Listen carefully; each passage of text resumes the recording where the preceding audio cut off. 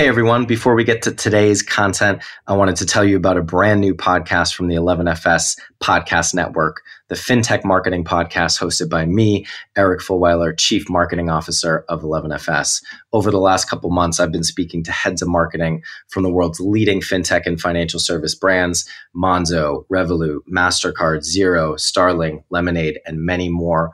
We heard their insights and ideas on how they build brand and drive growth for their businesses, and now we can bring them to you.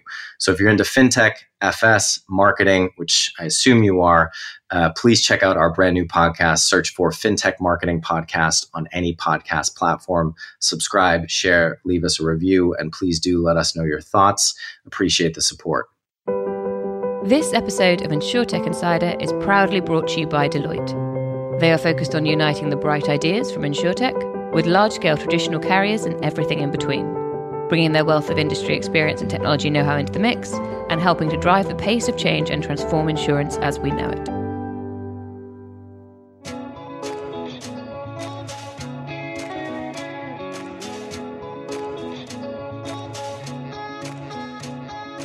Hi everyone, my name is Sarah Kachansky and welcome to episode 63 of InsureTech Insider.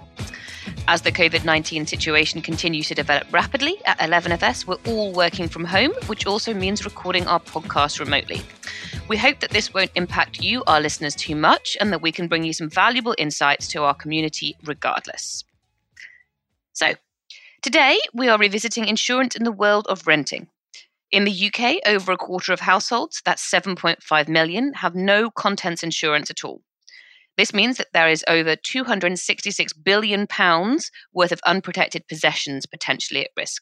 Traditionally, renters insurance was almost exclusively contents insurance, but recently more diverse solutions have begun to emerge.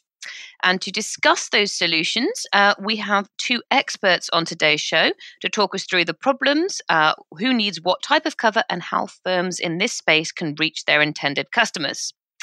But first, as always, I'm joined by my co-host Nigel Walsh. How are you doing today, Nigel? I'm like a caged bear stuck at home waiting to get back out. Well, that does not bode well.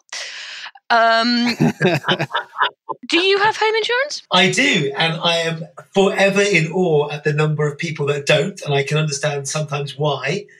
But I have questioned it this year, and I have questioned it because I keep meeting people that I think are like me or similar age or similar thing with kids and family that don't have it. And I think they're going, do I have it? Why do I have it? So I'm actually finding it more and more of an interesting question the more people I meet that don't have it, if that makes sense. Okay, well, we can dig into that as we carry on, but first I'm going to introduce our guests.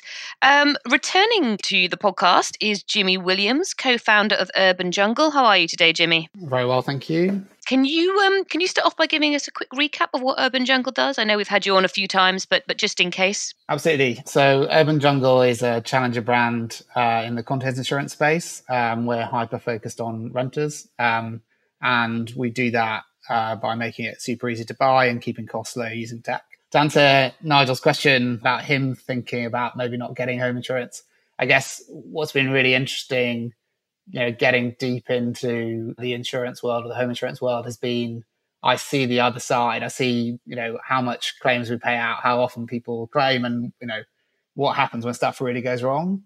After doing that, I would just never, ever consider being uninsured. It's a really, really bad idea. You should definitely get insurance. I've definitely got it. And I know I'm very interested in that, and I would always say that, but running an insurance business definitely has convinced me of that. All right. Well, we will pick up on that point as we carry on as well. And last but by no means least, making his InsureTech Insider debut, we have Tahir Faruqi, founder and CEO of Canopy. Thank you for joining us. How are you today? Thank you so much for inviting me. I'm feeling great. Like Nigel, feeling quite connected, stuck in the house. Typically, you hear founder stories, starting from the bedrooms into offices, and now we're all working from our bedrooms. Yes, it has.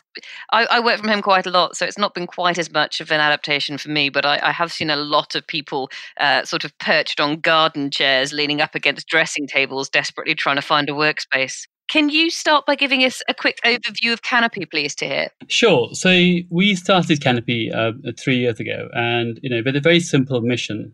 There are nearly 13 million private renters in the UK market, plus another 4 million social housing renters. We asked the question around why people don't buy insurance.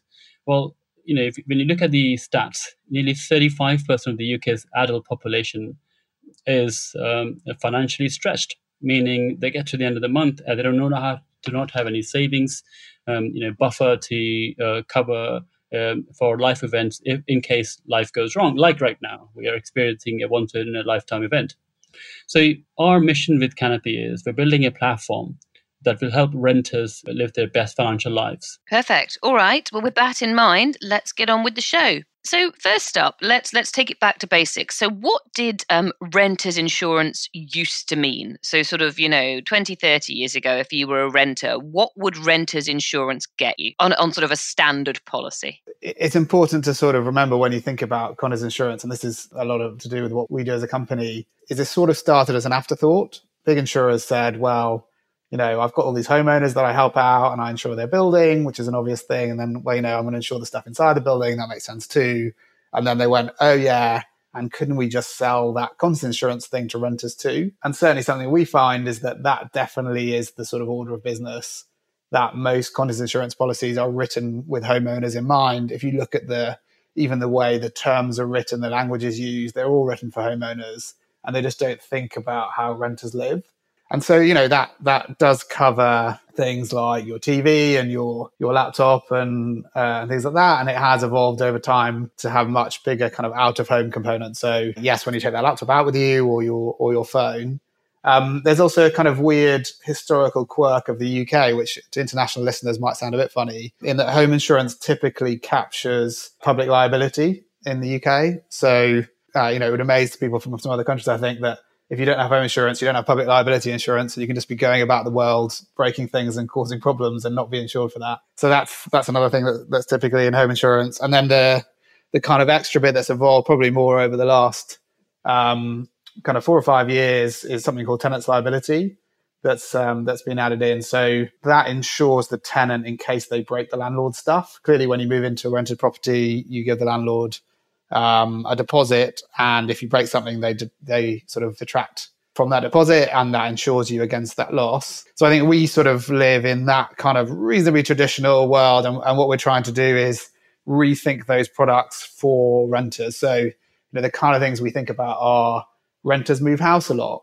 We should make that really easy. Renters often share with lots of people they don't know very well. Can we make that kind of interaction of risk really easy, understand that, price that accurately? So a big part of what we do is focusing on that. And then I think Tahir's more in the kind of some of the newer products in the insurance space. Yeah.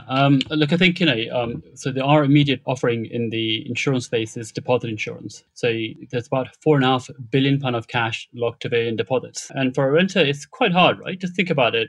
Whilst wages haven't gone up, as much, and yet rent over the last 4 or 5 years has gone up by 14%.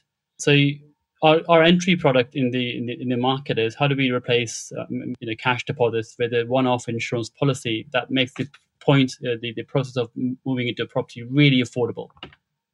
Okay, so and as part of that move into a new property, rather than having to pay a 5 weeks cash deposit, you can buy an instant policy from Canopy that covers the landlord for 8 weeks, that covers the tenant for major life events, job loss, or critical illness. But at the point of that moving, how do we then also offer point cover for things like liability insurance, to better education? Because also, now that they haven't paid a 5 weeks cash deposit, they've got some spare cash. So therefore, they should be thinking about things like liability insurance. They should be thinking about things like contract insurance.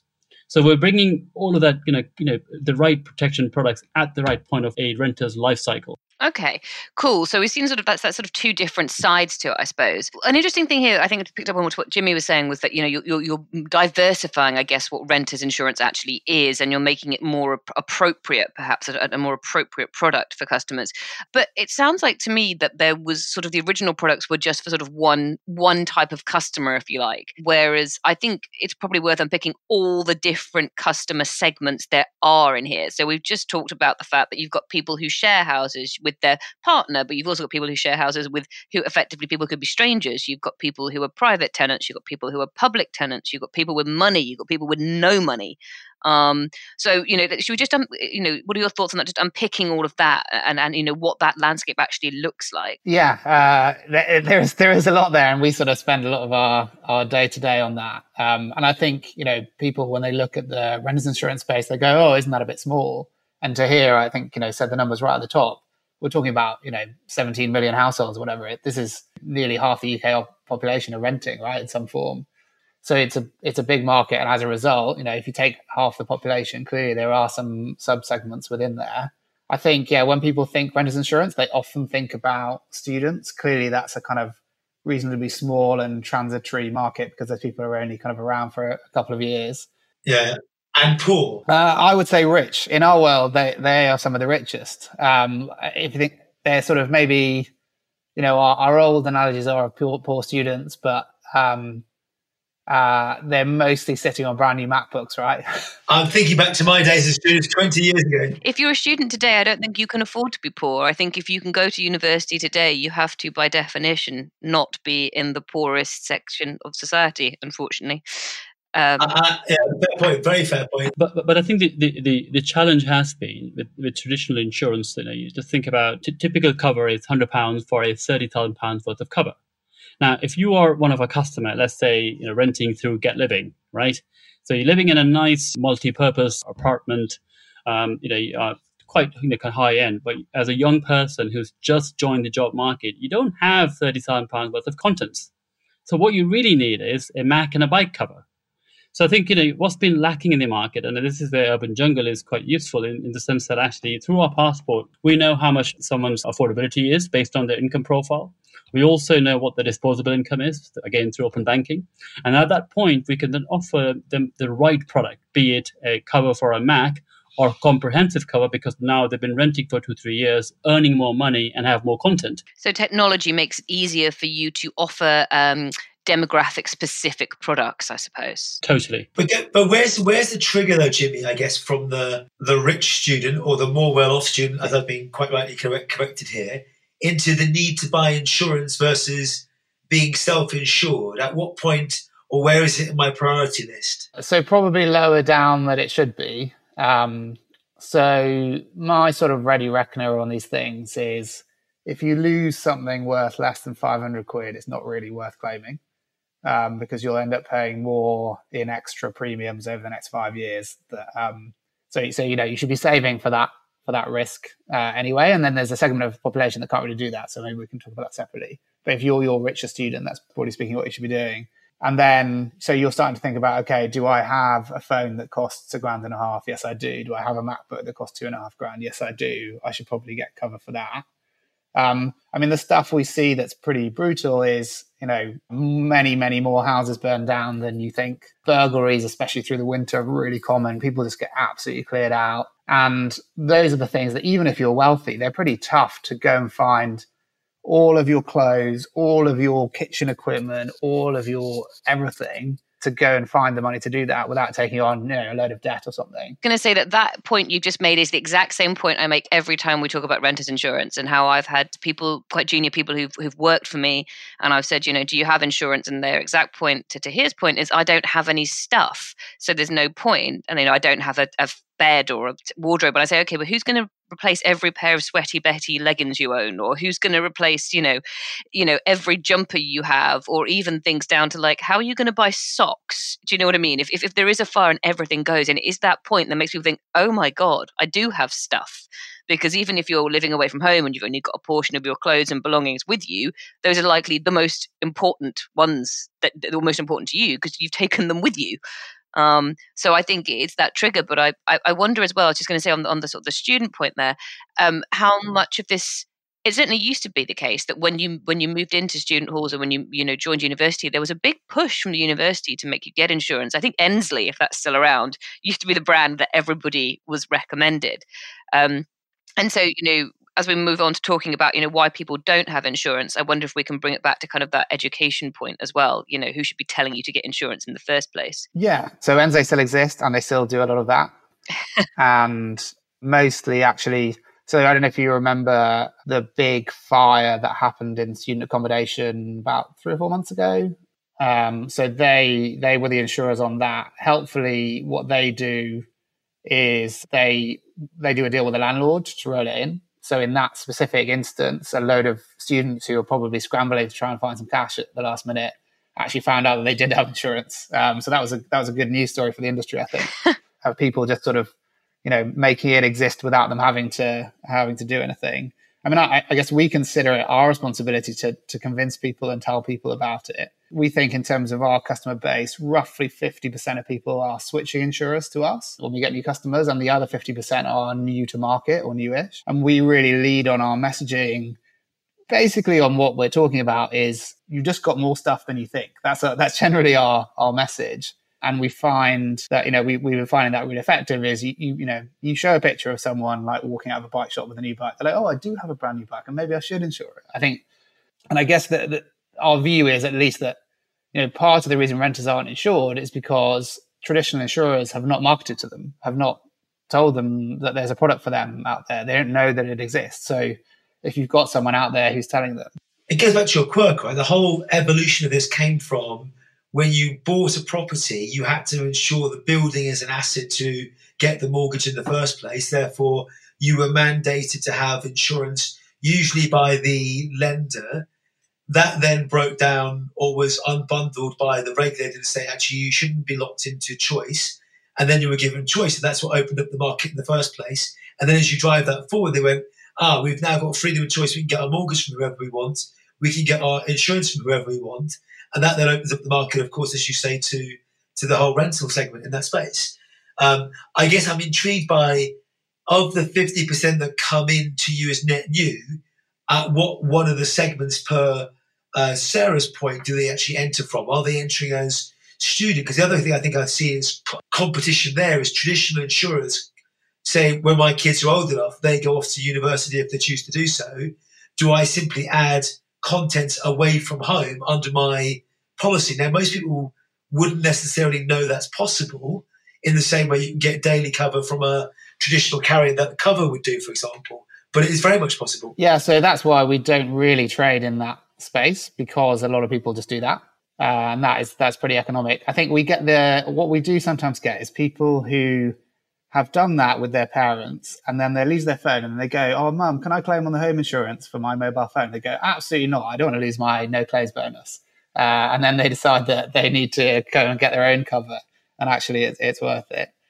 We also do a fine line in parents buying on behalf of their kids, just because, they're trying to teach them a bit of financial responsibility. But no, I mean, a big chunk of our market is the kind of young professional. You're in your first house post uni, or maybe a couple of years later, you were just starting to think about looking after your stuff, being more responsible. It's a bill you get going. And then probably leads us neatly on to some of the other discussions we're going to have today.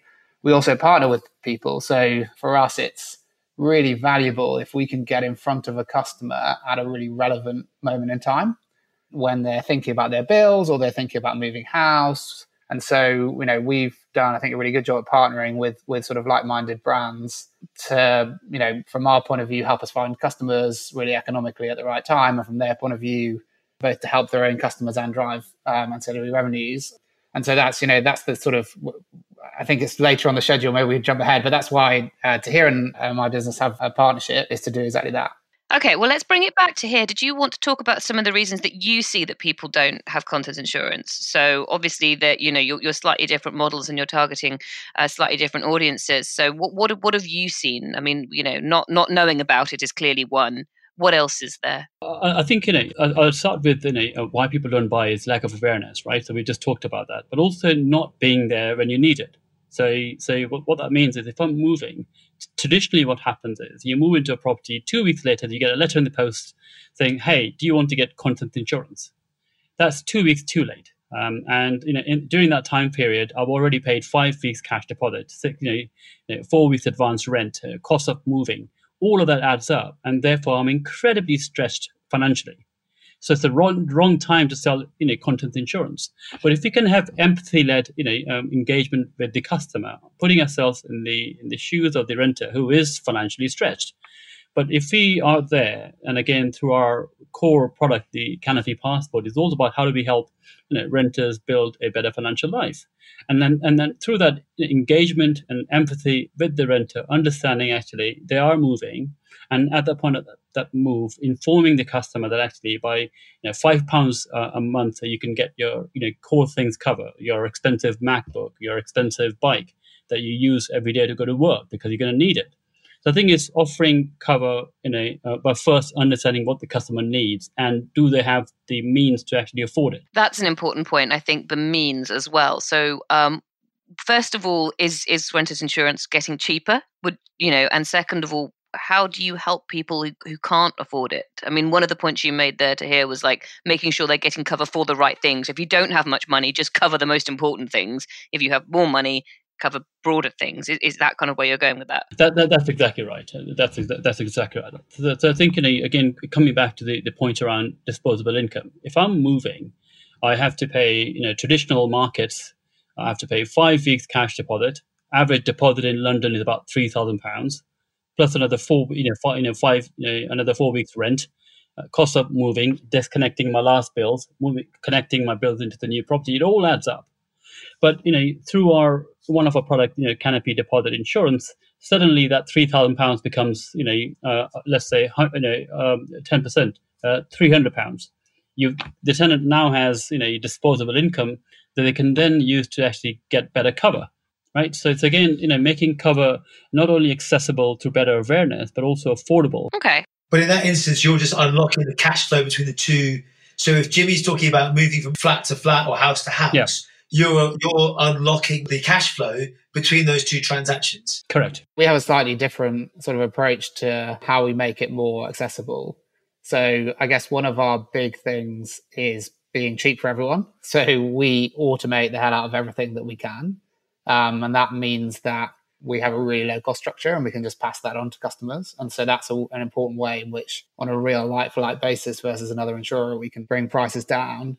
I think the other thing that can be quite challenging in contents insurance is fraud is reasonably high. And so if you don't know what you're doing on that, then that can be a real challenge. And I guess it's been really important to us that we have some pretty advanced data methods that allow us to sort of identify and reduce that fraud, which again, it just transfers into a cheaper product for the customer. Because I think, if you're being really critical about the insurance industry with its response to fraud, particularly since chip and pin, if we're going to go on a long history arc, they've let themselves be targeted by fraudsters everywhere because they've not been very sophisticated about it. So I think those are two pretty important levers that we pull just to be cheap for everyone, I guess. No, fair enough. Absolutely. And I think that's probably a mentality that not that many insurers have at their core.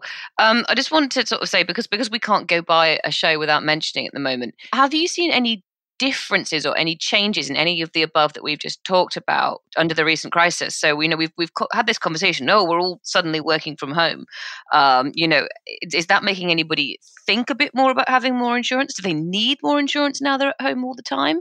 Have your businesses seen any changes? Anything that you want to share publicly? So we've been fortunate in that hasn't really affected our trading particularly, but the behavior is all sorts of weird.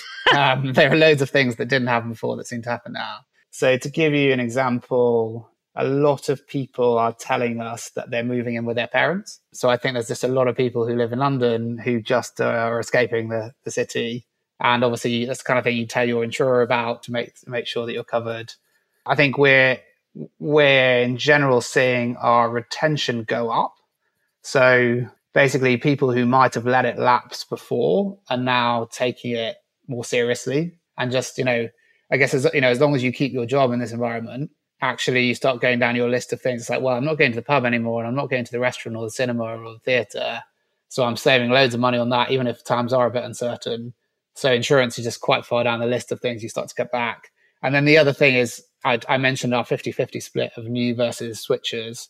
I don't have the data to hand, but I'm certain the switcher percentage has gone up. So loads of people are now, it's clear that they're comparing us versus another deal. And there's just a lot of people, I guess you're at home, your employer's not watching you, uncertain times coming. You just log in, go and find a new deal on your energy, your insurance, broadband, whatever.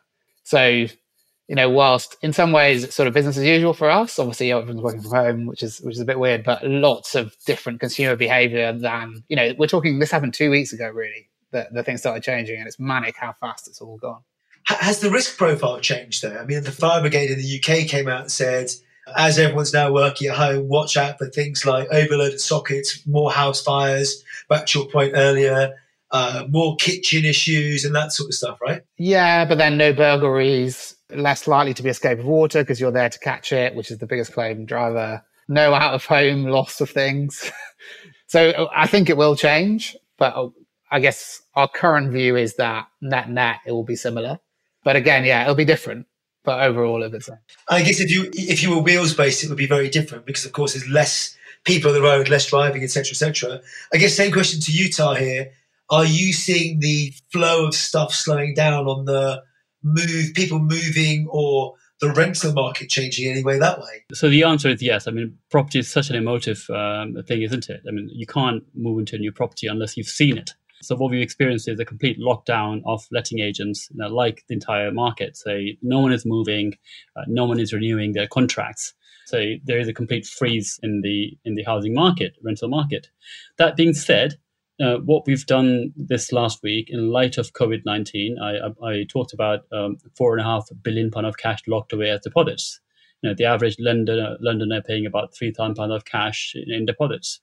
So I think what we've done is, whilst we welcome the very quick decisions and support that our government is offering businesses, big and small, as well as giving guaranteed pay to those who might be furloughed.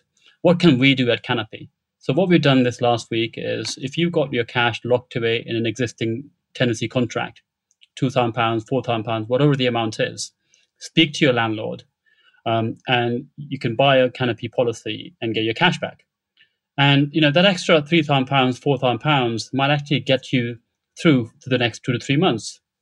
And so we've spoken to our existing customers, some of the big agents, and they're actually now sending that email out to their landlords and tenants saying, this is a time for us as a community to come together.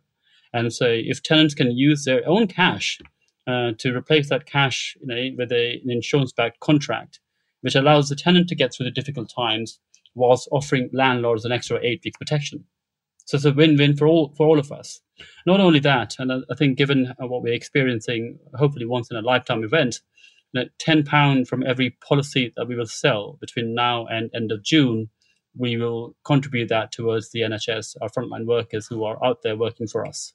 So it's amazing to see how different businesses have reacted there to your point about how there's twofold here. Businesses are having to react to changing circumstances for their customers, but also we've seen a lot from the insurtech community stepping up and reaching out to help people at the same time. I want to sort of touch on the deposit-free insurance there that we've kind of mentioned a little bit, but we've talked quite a lot about the benefits of it, and I think you've described what it is quite comprehensively there to hear. But are there any downsides to doing deposit-free insurance? I mean, for example, do you end up, if you have a traditional deposit and you don't break anything, then you get all your money back. If you're doing deposit-free insurance, do you end up paying a fee and actually end up worse off financially than you would be? I know it's a big if, but if you had the £1,300 up front or whatever it is. Look, I think, so I'll start with the benefit, right? The benefit to the landlord is, if you take a cash deposit, you have to register with one of the deposit schemes, and there's a cost to the landlord doing that. And cash deposits are capped at 5 weeks, whilst our deposit replacement policy gives landlords 8 weeks cover. So they have the exact same protection as with cash deposits, but just more cover, without the cost. Similarly to the renter, again, unless you are someone who's cash rich, most people and most renters aren't. And I mentioned around 35% of the UK's adult population being financially stretched. And so therefore, not coming up with a new deposit every time you move is expensive. And so, yes, there's an upfront cost to the cost of insurance, but equally it makes the move into a new property incredibly affordable. Yeah. Not only that, what we've done again in light of COVID-19 over the last week is we've actually dropped our insurance premium. we've dropped our premium to a 10% flat rate rather than it being a variable rate to really make the product affordable, because these are testing times. So how do we help renters, whether you are in property and you have your £3,000, £4,000 cash locked, or you're someone looking to move around June, September timeframe, how do we make the product more affordable? So we've dropped the premium on our policy and also dropped our platform admin fees, which were used to be 10% of the premium. So I think there's an upfront cost of insurance, but in the long run, it really pays out because you get more cover as a landlord. And our product is the only product in the UK and European market where, in addition to protecting the landlord for 8 weeks, we also cover the tenant for critical life events like job loss or critical illness. The life events one's really interesting because I think, wasn't there a comment from the ABI with regards to income protection recently as well? So when you say losing job, how are you covering that? What's the piece that's going on there? It's, let's say, you've paid you purchase a policy, you got £3,000 of a cover, your deposit cover, and you move out of that tenancy contract 2 years later under the claim. In normal circumstances, let's say you've spilled, red wine on the couch. The normal circumstances, tenant would pay the claim back to the landlord, and happy days. If tenant does not, insurance pays out and then seeks recovery from the tenant. Now, the exception to that is if you've lost your job, right? So in normal times, if you lost your job, then and there's a claim from the landlord, then in those scenarios where you've lost your job and there's a claim from the landlord, the insurer pays the claim out to the landlord and no recovery at all from the tenant. Now, we're not living in normal times. This is a black swan event, once in a lifetime event. So therefore, I think job lost in the next 3 to 6 months because of COVID-19 situation is not covered by a policy.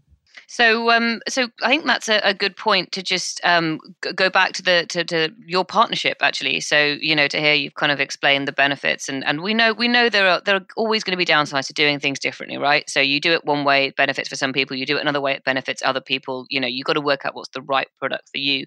But in terms of what you two are doing together, I don't know who wants to give me a quick synopsis, a brief synopsis, and then talk about why it's better for you to have this kind of joint approach rather than people doing things individually. Well, I think, as I mentioned, we started with a very simple mission. How do we help renters live their best financial life by putting more money in their pocket? And so that's about us kind of offering our customers the products that actually fit into stretched budgets. And so it's not necessarily us having to build everything ourselves. We'll find the best partners in the market who are aligned to our mission, our purpose of actually helping renters live a better financial life. And so we've looked at the market and we've looked at, our customers need contents insurance. And so I spoke to Jimmy earlier in the year, I think last year, and, great product, affordable product. That's important. It's affordable, it's dynamic, and it's a great fit for our customers on our platform. Jimmy, do you want to add to that? Yeah, I mean, similarly to here, it's really important that when we partner with brands where we have shared values, and clearly it's a really big focus for us to be keeping an eye out for the renter and building something that really works for renters. From our point of view, it should be pretty obvious that insurance is a competitive space, and going out and advertising and competing versus the meerkats is expensive. So we're always looking for ways that we can, work with other brands that already have an audience that, effectively cost them zero marginal costs to market to their own customers and say, here, look, there's this great product, and maybe, it's not on all the comparison sites, and it, maybe you haven't heard of it yet, but it's really made for you and it's really suited. And we find actually, we often survey customers after they come through partnerships like this to see why they bought from us. And a really common thing that comes up is that they really trust the brand they already work with, and that trust kind of transfers to us and kind of confers to us as a result. So we really like doing these partnerships, and they're a really, really good way for us to sort of scale up quickly too. So we're sort of early days. We only kind of announced it the other day, but really excited about what we can do together over the next year. Brilliant. Well, with that in mind, I'm going to be really mean, because normally I ask people what they think is next for their space. So, what do you think is next for the rental insurance or the broader rental market? Now, this is a tough question under normal circumstances, but given what else is going on around us, I'd be really interested to know, some of the changes you've both mentioned. Are are they going to continue? Are we going to see long-term changes in behavior? So we're talking about recessions, economic downturns. Are we going to see a hell of a lot more people moving in with their parents? That changing the demographic. If people have lost their jobs, insurance is not going to be the thing that they're thinking about necessarily straight away, particularly if there are people who can't afford to feed their children.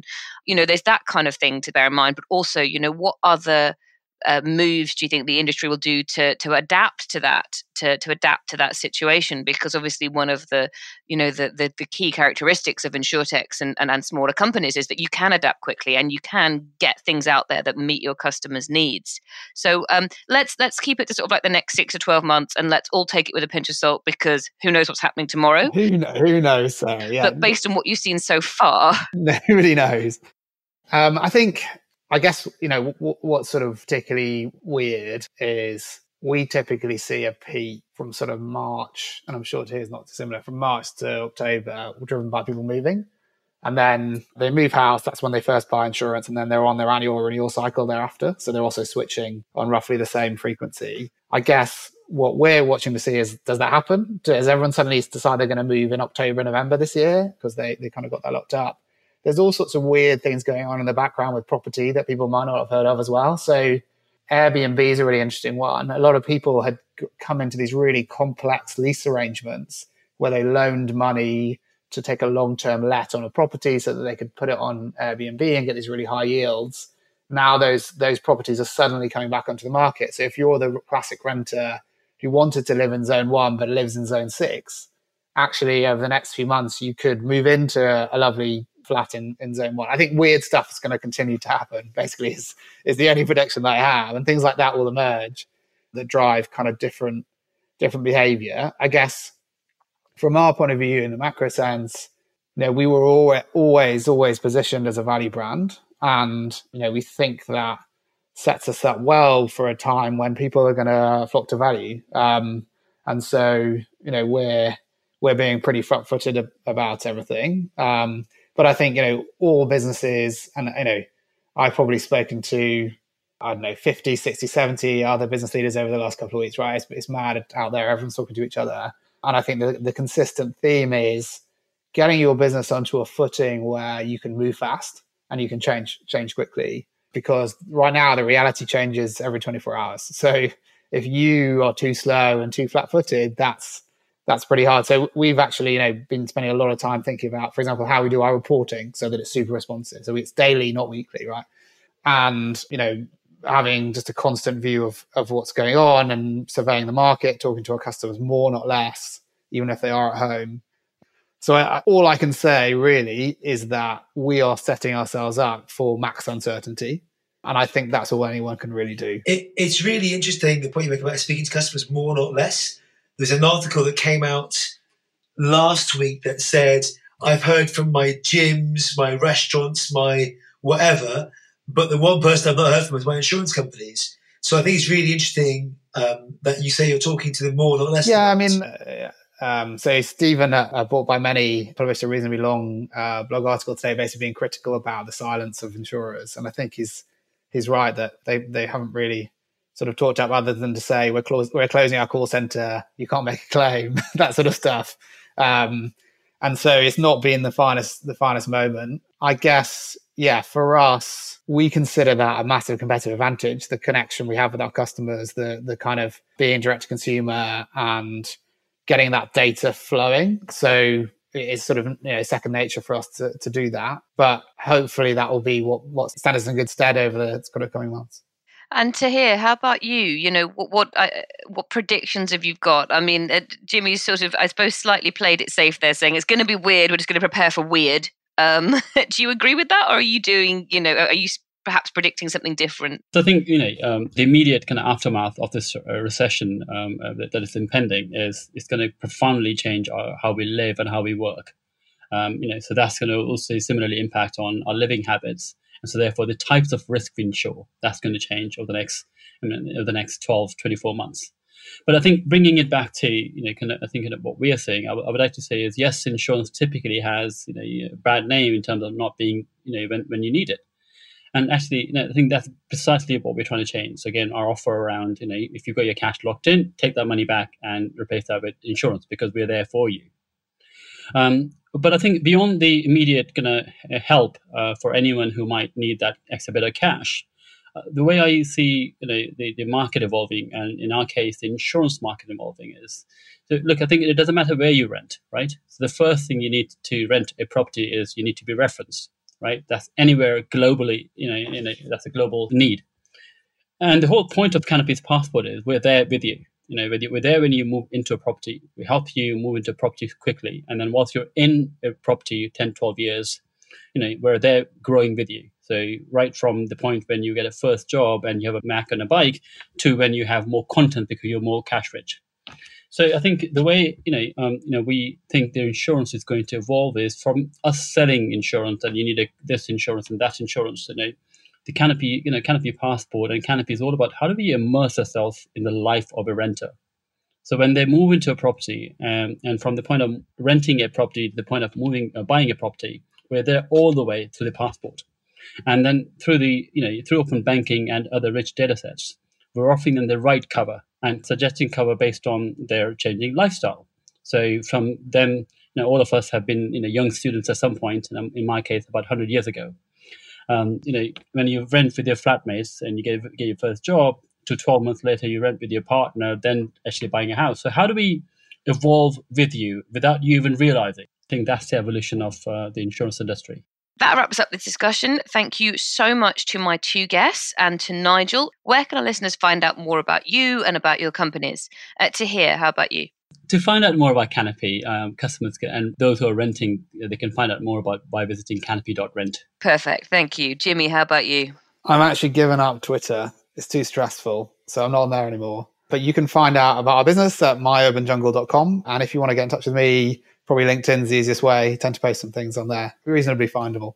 Perfect. And Nigel, how about you? I'm still living the stressful life of Twitter, Jimmy. Nigel Walsh on Twitter or on LinkedIn, where I feel like I'm throwing out loads of words right now. Thank you very much. And you can find me on Twitter as well at Sarah Kachansky. I think I'd be fired if I gave it up. So there we go. As always, you can find this show on Twitter at Instech Insiders or our 11FS LinkedIn page. That is 11:FS. And if you like what you've heard this week, don't forget to subscribe to our podcast, which you can find on Spotify and all your other podcast providers. Don't forget to subscribe to our newsletter for more news and content. That's 11fs.com/newsletter. And InsureTech Insider will be back soon. Stay safe and thanks for listening. Goodbye.